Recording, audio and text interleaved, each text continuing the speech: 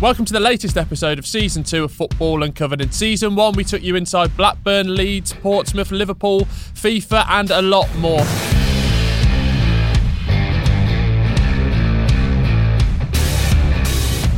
Heard about extraordinary stories of football chaos, cock-ups and outright corruption. This season, we're going inside 8 more Premier League clubs, as well as having 2 special episodes. One about life after the Premier League and one about the very future of club football at the highest level. I'm your host, Will Brazier, and with me every episode is Sporting Intel's Nick Harris. Nick, how are you? I'm good, thanks. Looking forward to this. Lots and lots to talk about. Yes, it's not just me and Nick this season. We're also joined by a very special guest, usually a fan of the club we're talking about, or someone who has followed them very closely and knows all the inside stories. As well as sharing all their usual inside stories from each of the clubs, we'll be looking at their owners, how the current owners came to be, where they've taken the club so far, and of course, what is next. And we're delighted to say today's guest is Phil Wall. Phil, how are you? I'm very well, thank you. Lovely stuff. Now, you're a long-suffering... Well, it says long-suffering Arsenal fan here, but as a Birmingham City fan, I'm not can't be that hard about the... it's Carling Cup 2011, but it's not all bad, is it? No, I mean, there have been plenty of good times. As you say, lifelong Arsenal fan, which I inherited from my father. So the first football match I ever saw on TV was the 1971 FA Cup final, where we actually had to go next door to our neighbours because we didn't have a TV until later that year. So I was about 5 then. I then supported Arsenal from a distance through the 70s. Though we did occasionally go and visit Highbury. I first went in 1972. But there were a lot of wilderness years for Arsenal in the 70s. Then we had a cup win in 79. And then we had a few more wilderness years until George Graham turned up. And then lots of good years. And then Arsene turned up and it was taken to sort of stratospheric levels for a while. So there've been a few low periods, but as an Arsenal fan, you can't really complain over the last 30 odd years. I don't think we've had a pretty good run. As you say, long-standing fan. I'm also involved in the Arsenal Supporters Trust, where I've been on the board for about 12 years, and I've contributed to the Gooner fanzine for about 20 years from the late 90s. So yeah, lots of involvement. Love that. Nick, have you got any connections to Arsenal? Well, could I just also say I first met Phil through the Supporters Trust when, as with my Sporting Intelligence hat on, I gave a presentation about what was the point of Arsene Wenger and what was his future. This is back in 2013. And Phil's blog, angryofislington.com, where the site slogan was, I came, I saw, I got annoyed. Phil's a good follow on Twitter. And very wry views on the club. So thanks, Phil, for coming on. In terms of my connections, well, obviously Arsenal are one of the clubs to whom my club Southampton have become a feeder club in relatively recent times. Liverpool are obviously our main client, but Arsenal signed Walcott, Oxlade-Chamberlain, Callum Chambers, Cedric more recently, although maybe less said about that the better. Also tried to sign Gareth Bale, Luke Shaw and Morgan Schneiderlin, but didn't. Second, professionally, I was the first reporter to suggest, after a tip-off from a sports business contact in America, that Stan Kroenke wanted to start buying Arsenal shares with a possible view to owning a stake or indeed taking over the club. That was a back page in The Independent in 2007. And that story began, Arsenal involved in advanced talks with billionaire American sports tycoon Stan Kroenke about forming a groundbreaking partnership with Kroenke's Major League Soccer franchise, the Colorado Rapids. And then we talked about his primary focus being Arsenal pushing for expansion in America and a tie-up there. But Kroenke, who is married to a Walmart heiress and also had a personal fortune then of billions of dollars, was perhaps looking to start buying up an ownership stake. I think a lot of people forget, but ITV Granada TV had a stake in Arsenal at the time, 9.9%, and actually by April, just a couple of months later, Kroenke had indeed bought that 9.9% stake for £42 million, as was on his way to becoming the majority shareholder and later the full owner of the club. And then the other connection, just again, not to Arsenal, but I was invited to speak to the Arsenal Supporters Trust in 2013 about the existential point of Arsene Wenger. What was he good for? I produced a big document, which you've all seen. I sent it to you. Phil obviously saw it and heard it back in 2013, in which I predicted that there would be a Wenger renaissance. I was wrong, obviously, or rather only just a bit right if you count the FA Cups that he won in 14, 15, 17, but we'll come back to that. So those are my connections. I enjoyed Highbury. I went there as a fan a number of times. but no other connections to Arsenal as such. Phil, for you, as an Arsenal fan, over the last 25 years, what have sort of been the biggest turning points, both good and bad? Well, Arsene Wenger's arrival was 25 years ago this year. That was clearly massive. The club had maybe just lost its way a little bit in the mid-90s after George Graham's success. So Arsene turning up was massive. I think the nature of his partnership with David Dein was something I don't really think we've seen in English football probably before or since. A manager and a director working closely as a partnership, but each with a very distinct role. And they got Arsenal going toe-to-toe with Alex Ferguson and Man United for 8 or 9 years. Nobody else had a look in during that period. So Arsene turning up and then getting stuck in. Towards the end of that sort of 8 or 9 years, another turning point in probably for all of English football was Abramovich turning up and the spending power that he brought into football. Obviously, that led to David Dein trying to get somebody to do the same for Arsenal. So then Kroenke and Usmanov got involved. David Dein got kicked out. Man City suddenly got rich as well. Kroenke took over Arsenal as a majority shareholder. So it seemed like there was a turning point off the pitch every couple of years. What do you think, Nate? What are some of the turning points for you? I totally agree with Phil. I mean, Arsene Wenger changed English football, and not just Arsenal, as much as Pep Guardiola has done, and probably more, and I'll explain why. I mean, Wenger came in, he was an economist by academic background. He was absolutely into his sports science. There was the joke at the time, that particularly from Ian Wright, about having to eat broccoli. But he transformed sort of the dietary habits of the team as much as he did sort of the tactical habits. He had a drinking culture at the club that he needed to deal with, which he did.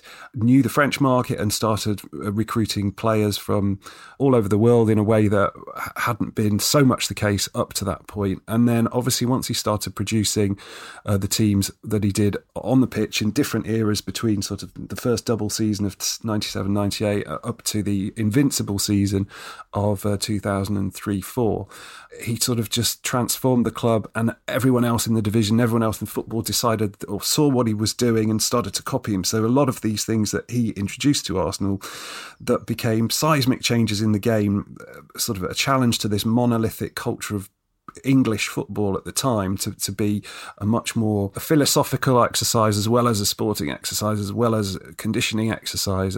He changed the game massively and was very, very, very successful at it for those first sort of 6 years. And absolutely, that was a period when basically without him at Arsenal at that time, quite possibly you would have had Manchester United being the dominant force in English football for the first 12 or 13 years of the Premier League era, instead of, just until he came up when it was basically Arsenal and Manchester United. So, Phil, what do you reckon for best buys under Wenger? I mean, Thierry Henry's got to be up there, hasn't he? Henry and Vieira are the ones that stand out, and Vieira was really the linchpin of that team from the moment that Arsene turned up, because Vieira was obviously signed a few weeks before Arsene's contract actually started.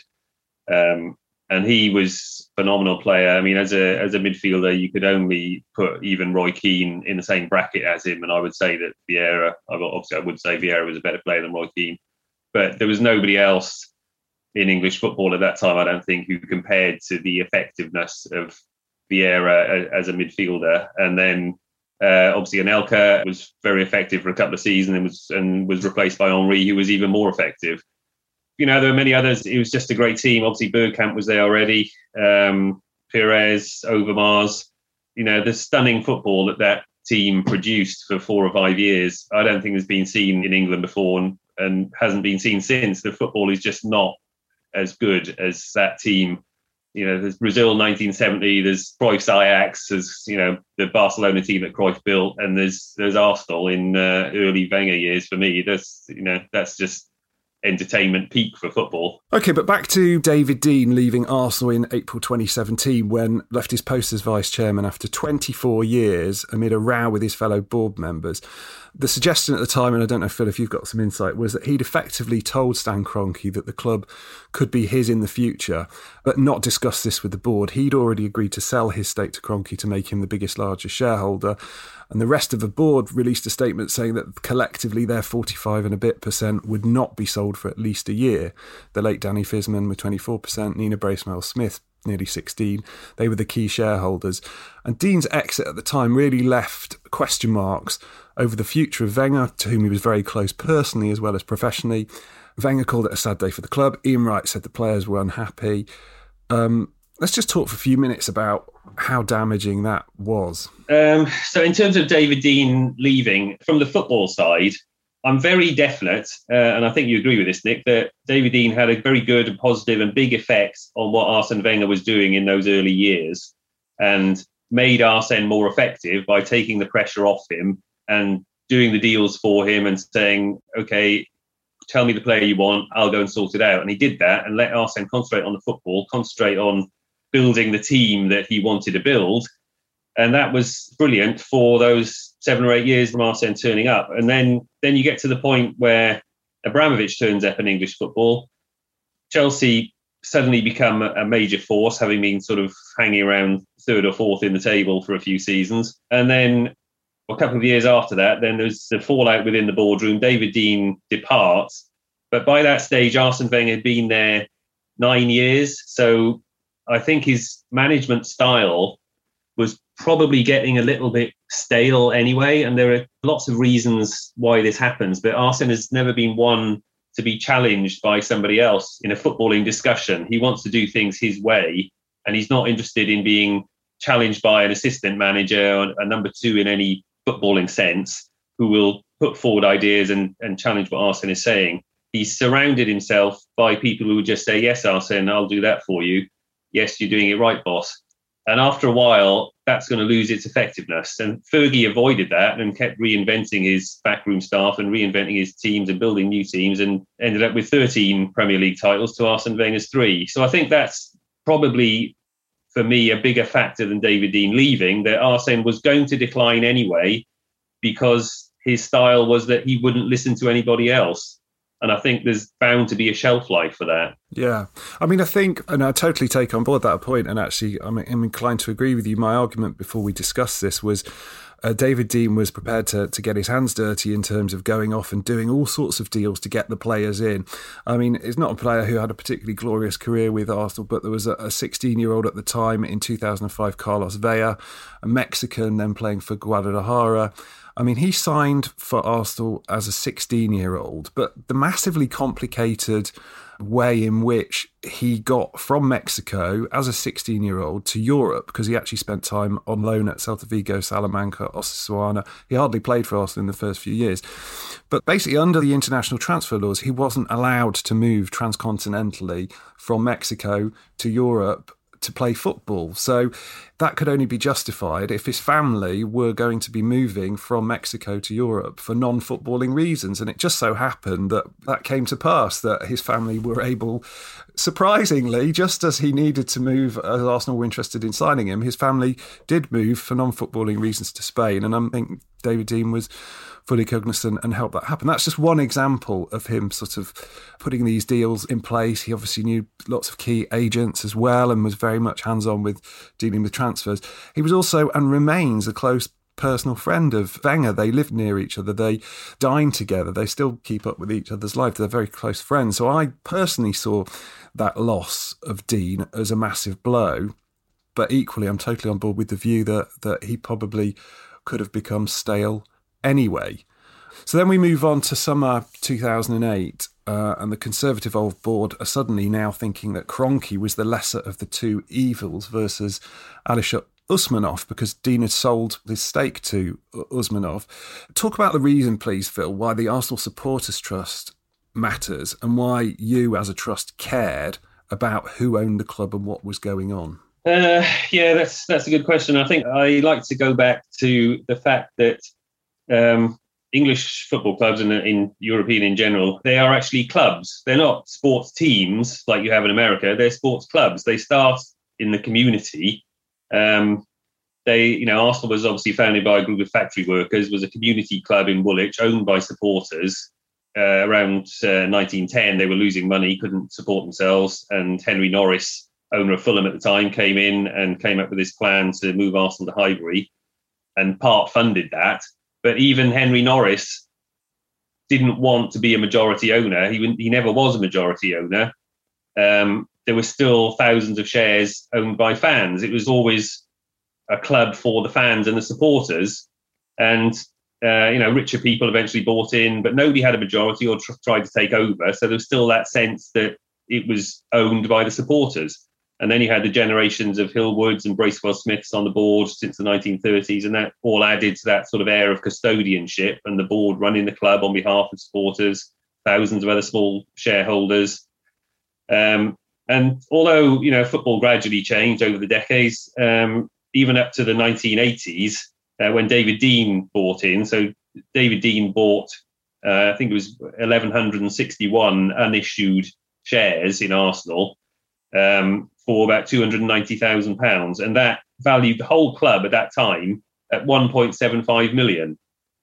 So even then, after 100 years of football and 100 years of Arsenal, the club was worth £1.75 million in total, according to that valuation. And Peter Hill-Wood famously said that David Dein was just putting in dead money. It was, you're never going to see that again. It was going to go. And of course, he ended up selling his stake for about £75 million.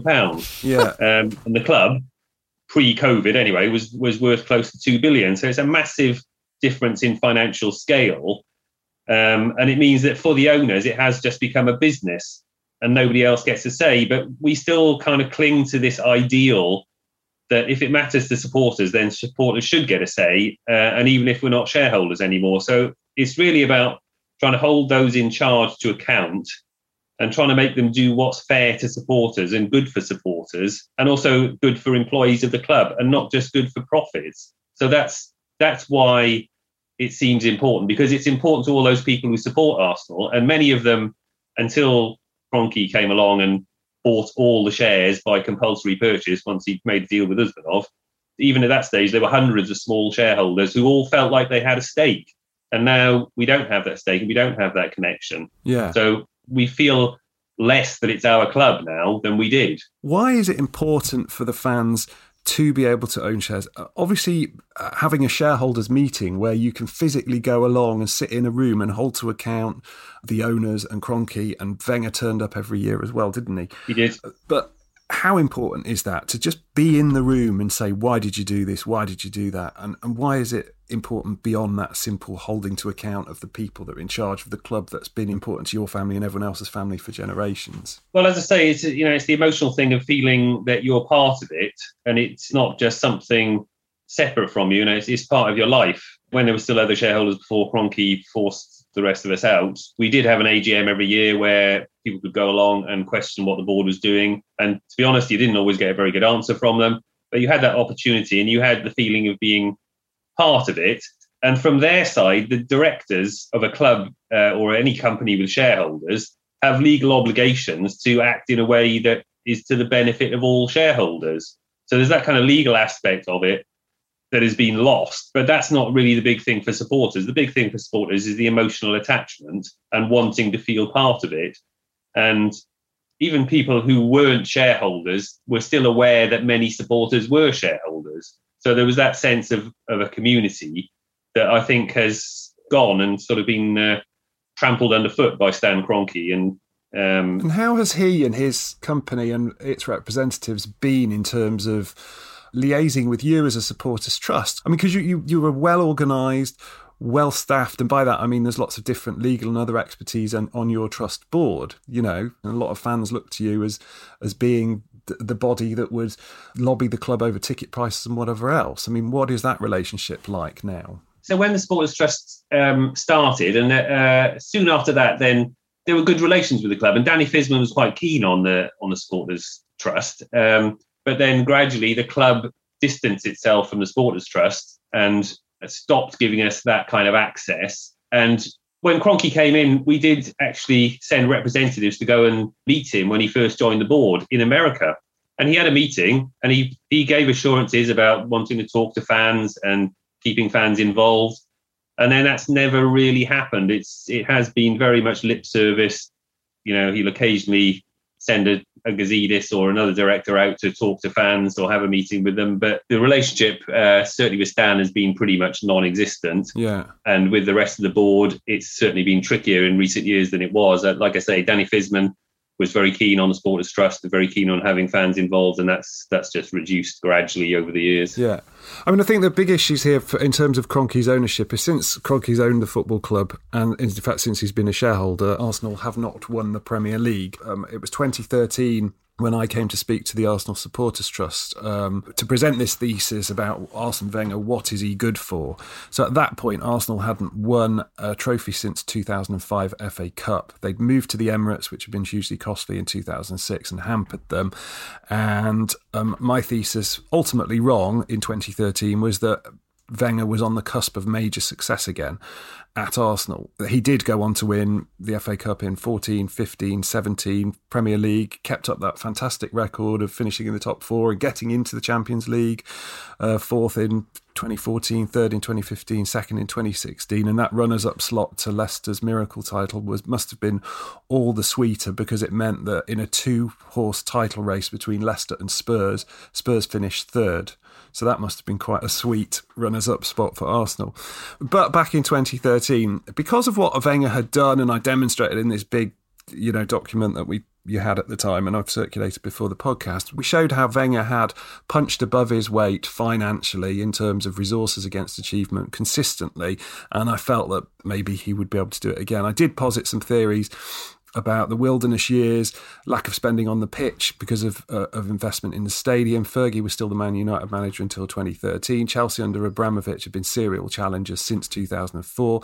City were now, with Mansour, going to be consistent challengers. So realistic title winners had gone from Manchester United and Arsenal basically in the early decade of the Premier League, invincible year, to more than four by 2013 with Chelsea, both Manchester clubs, arguably Tottenham if you're being generous to Spurs, Liverpool maybe.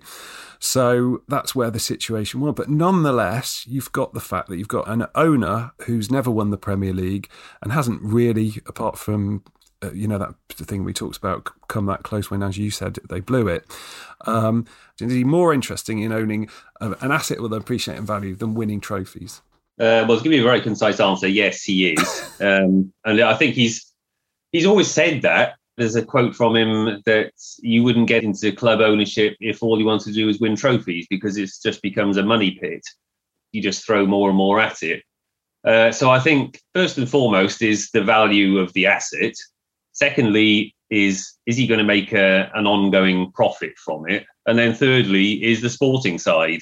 So as long as there's a Premier League deal of the size that there is, then the value of Arsenal is going to stay relatively stable. I mean, things like COVID aside, which very difficult to see what the fallout of that is going to be on the value of a club.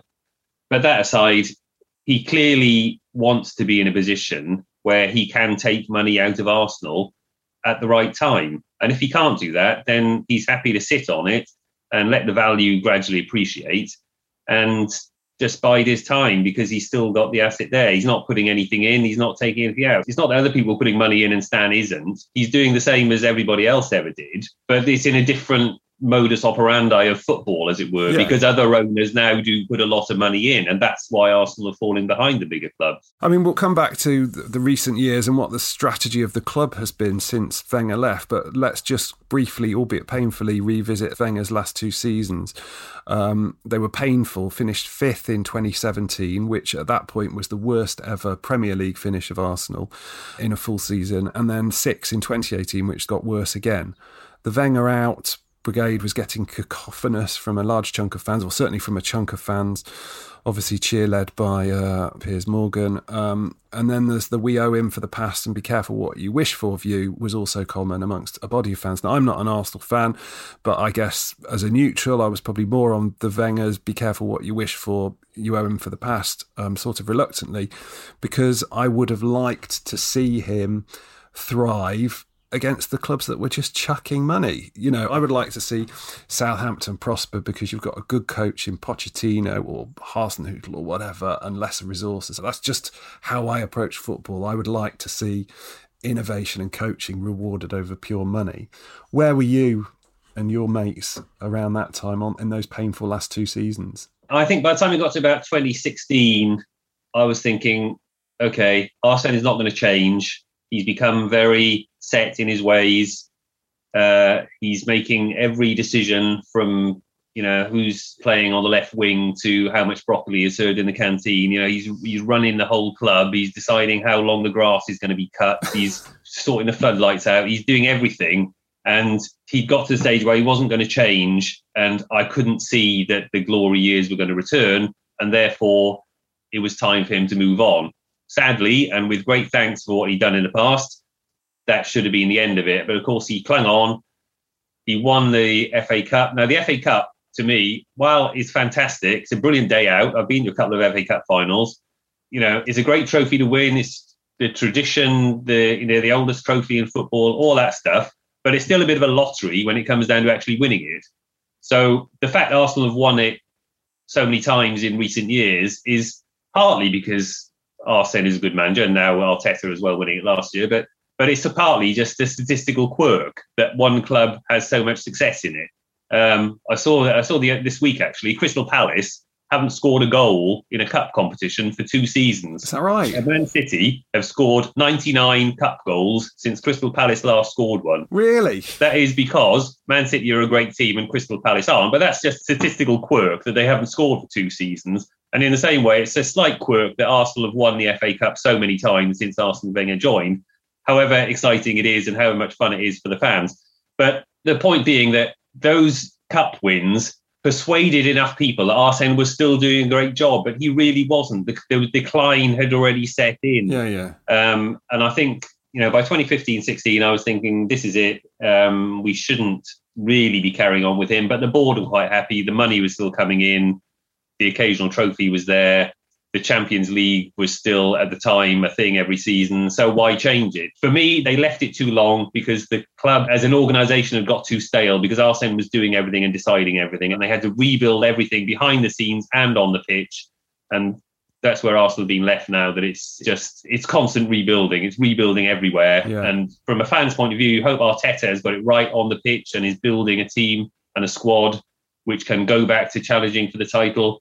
But behind the scenes, to be honest, it still looks like a bit of a mess. Yeah. Will, as a neutral in this, having no dog in the fight, what was your view of Wenger, both in his pomp and the painful departure? Well, yeah, like at the start, Phil alluded to, obviously it was revolutionary when he was coming in, and then by the end of it, quite fascinating, because as an outsider, I just didn't really understand his stubbornness, and like you can literally see with Ferguson bringing in those different assistants that, and obviously he wasn't on the coaching field, that with his new assistants they'd bring new impetus, and the game changed so much as well, doesn't it? Because by the end of his tenure, like player power is such a massive thing, whereas at the start of his career he could sort of almost rule the roost and not be a big dictator but lead the way, and the players would follow, but by the end of it that wasn't the case. And then with the stadium, it just always seemed to be, especially from an outsider perspective, that this stadium was like the pot of gold at the end of the road, and then once that was paid for and they'd get there and it would sort of be back to challenging Manchester United and that sort of 1-2 dominance, but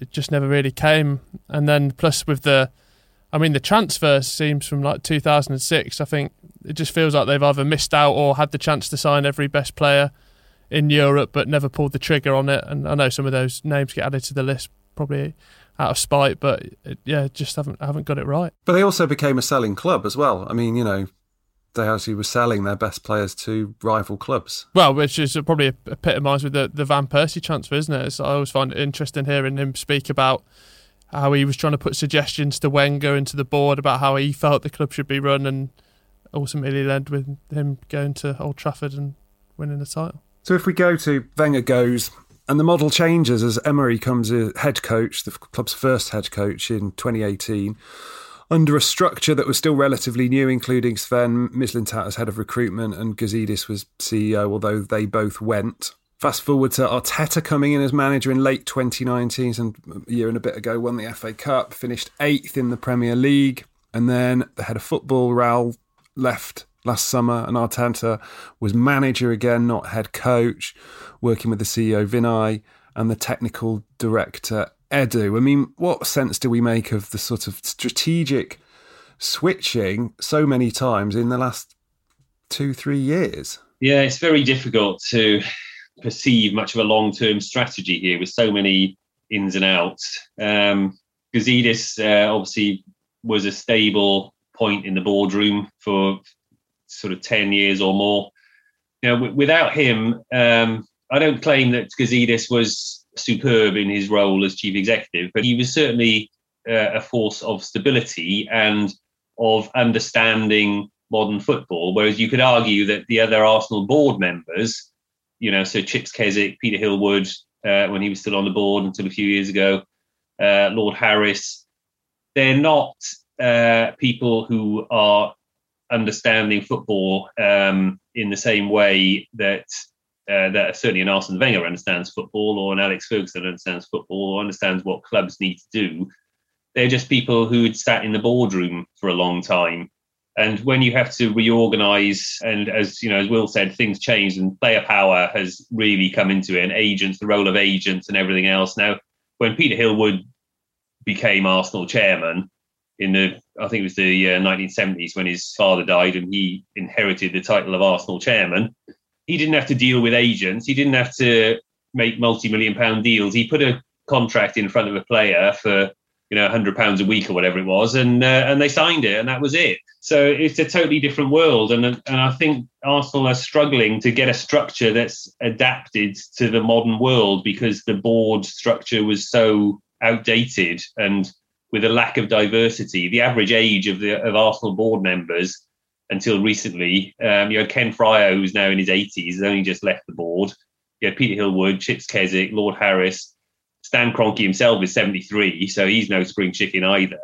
And the average age of the board was over 70, which is, it's not a forward-looking organisation if that's going to be the case. On forward-looking, obviously as an Arsenal fan who's lived under the riches of Wenger, what is the point of Arsenal for you? Well, I think in footballing terms, from the position we are now, and without judging how we've got to this position, I guess you can say the point of bringing in Arteta and the way Arsenal should be going is to build back towards the level that they were at 20 years ago in a slow and steady way, making sure that everything is in place to do that.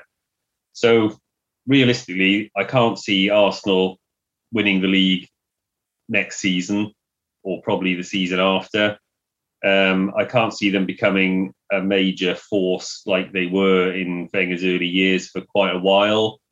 So they're not going to set the world alight in that. In terms of the big six that we've had in English football for a while, they're reduced to making up the numbers at the moment based on turnover rather than on-pitch performance. So I think for the majority of fans who can be realistic, the point is to try and be the club that we used to be and we have the potential to be, and not dwell too much on past glories that aren't immediately going to be recaptured. And you can't just turn the clock back, and you can't override the fact that there are richer clubs who are going to have a statistically easier chance of winning the league every season than Arsenal have. So you just got to set your position and build slowly. But to go back to our earlier discussion, I think we've kind of lost the original point of Arsenal, which was that it was a club in a community and it represented the community, and the supporters who were shareholders were literally part of the club. And we don't have that anymore, but people still have the emotional attachment. And I think we just have to realise and accept the position that we're in. And after a few years of not being in the Champions League, you do start to accept that you're not in the Champions League and you don't have a divine right to be in the Champions League, for example. So you've got to build back towards it. And the hope among most Arsenal fans, certainly ones that I talk to, is that Arteta can be the right man for the job, but he's learning on the job and it's going to take a while. So we sit and we're patient. That's the new thing for Arsenal fans. Last thing, I'm not an Arsenal fan, but if I were an Arsenal fan, I think I would be looking for things to be excited about at the moment. I think if I were an Arsenal fan, I'd be excited at having Saka in my first team squad. I think he's a tremendously exciting player. I'd be excited at the possibility of what Odegaard might do and is doing and potentially signing. So I'd be excited about that.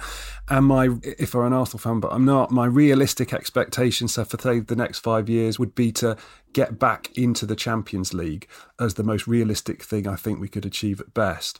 I'm not an Arsenal fan, but you are. What are you excited about Arsenal? And realistically, what can be the peak of Arsenal in the next 5 years? As you said, the young players coming through there's a great crop of young players. Not all of them are going to make it at Arsenal, but I'm sure most will make it at other Premier League clubs or abroad. But yeah, it's in some ways that's slightly reminiscent of the early George Graham days, where he got a very good crop of youngsters that came through and won the title a couple of times.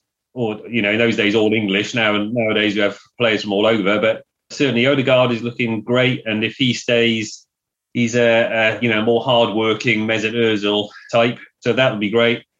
So on the pitch, there is, if Arteta can sort a few issues out and fill maybe one or two holes, then there are good prospects on the pitch. And I would say a realistic aim would be to try and get back in the Champions League, say 3 years out of the next 5.